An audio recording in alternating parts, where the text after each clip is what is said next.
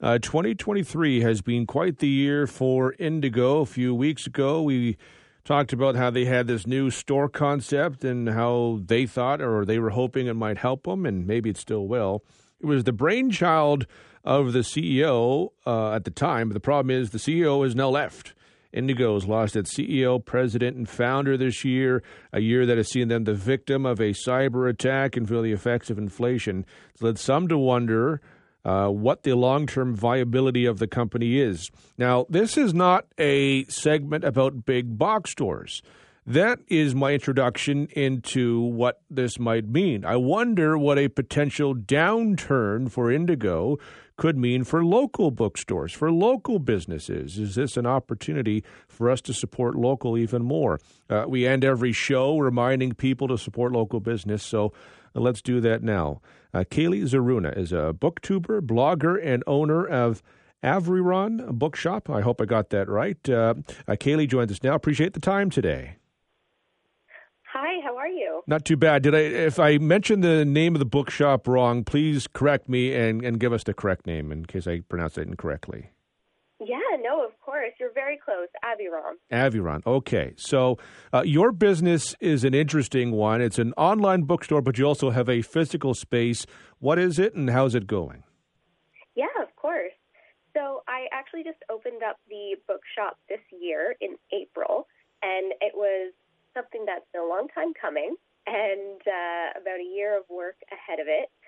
But yeah, we started out as online, as that has obviously lower overhead costs and better margins, but always wanting to aim to have a local physical store that people can go into and enjoy and take a look at the books in person, because personally that is something I have always enjoyed when going to different towns, or as you did mention, Indigo.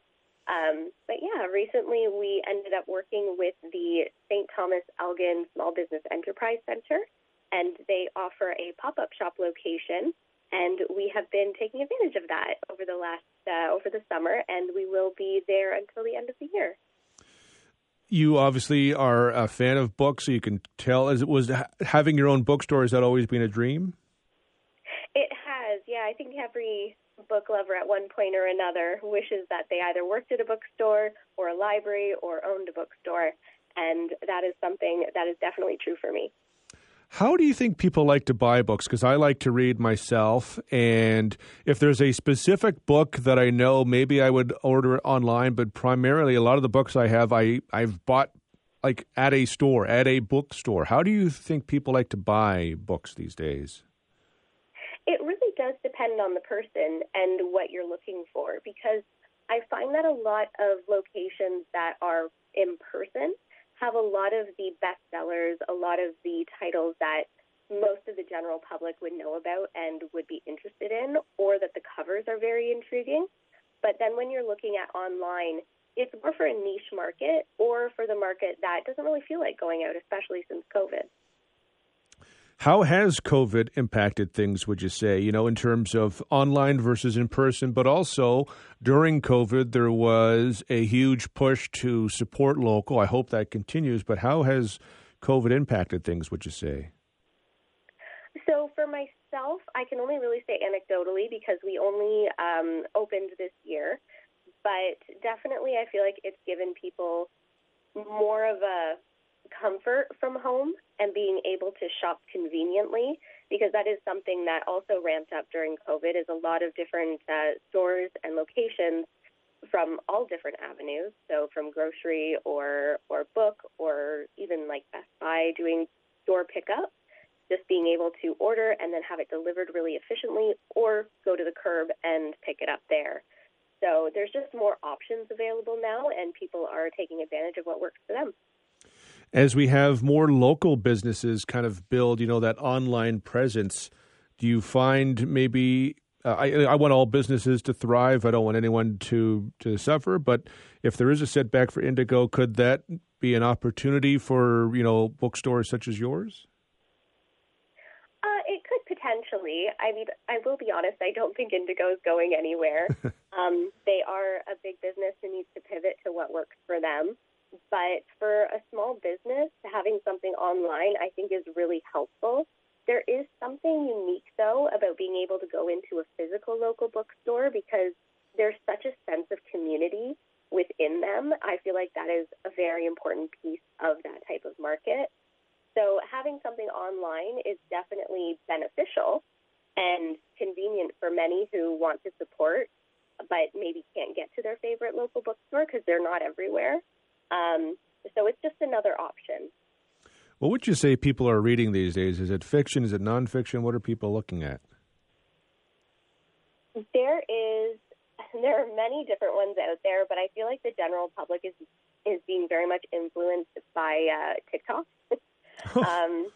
There is a lot, like you might go into different stores and see bestseller on TikTok or these different books that are coming into the general public's knowledge that might have been available years ago and were popular then or maybe not so popular, but now they're getting a resurgence because of all these different TikTokers talking about them. So a lot of the ones, honestly, that are very popular on there are romance books.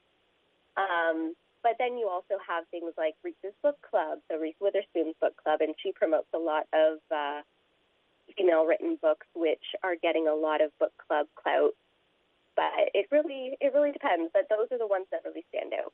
I wouldn't have thought of TikTok having that sort of impact, but it does make sense. It has a huge reach, of course.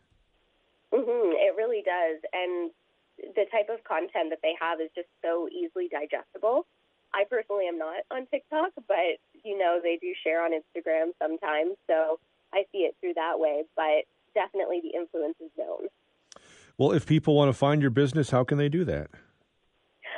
So we are online. So you can go on to avironbookshop.com, spelled AVEYRON, bookshop.com. Or if you are on Instagram or Facebook, we are by the same name there, so Aviron Bookshop. Awesome. Kaylee, appreciate the time today. Thank you very much. Thank you so much. That's Kaylee Zaruna, booktuber, blogger, and owner of Aviron Bookshop, AVEYRON. For most of us, crime is something we see on the news. We never think it could happen to us until it does. Loved ones are gone, and for the survivors, the scars will never heal. I'm Nancy Hixt, a senior crime reporter for Global News.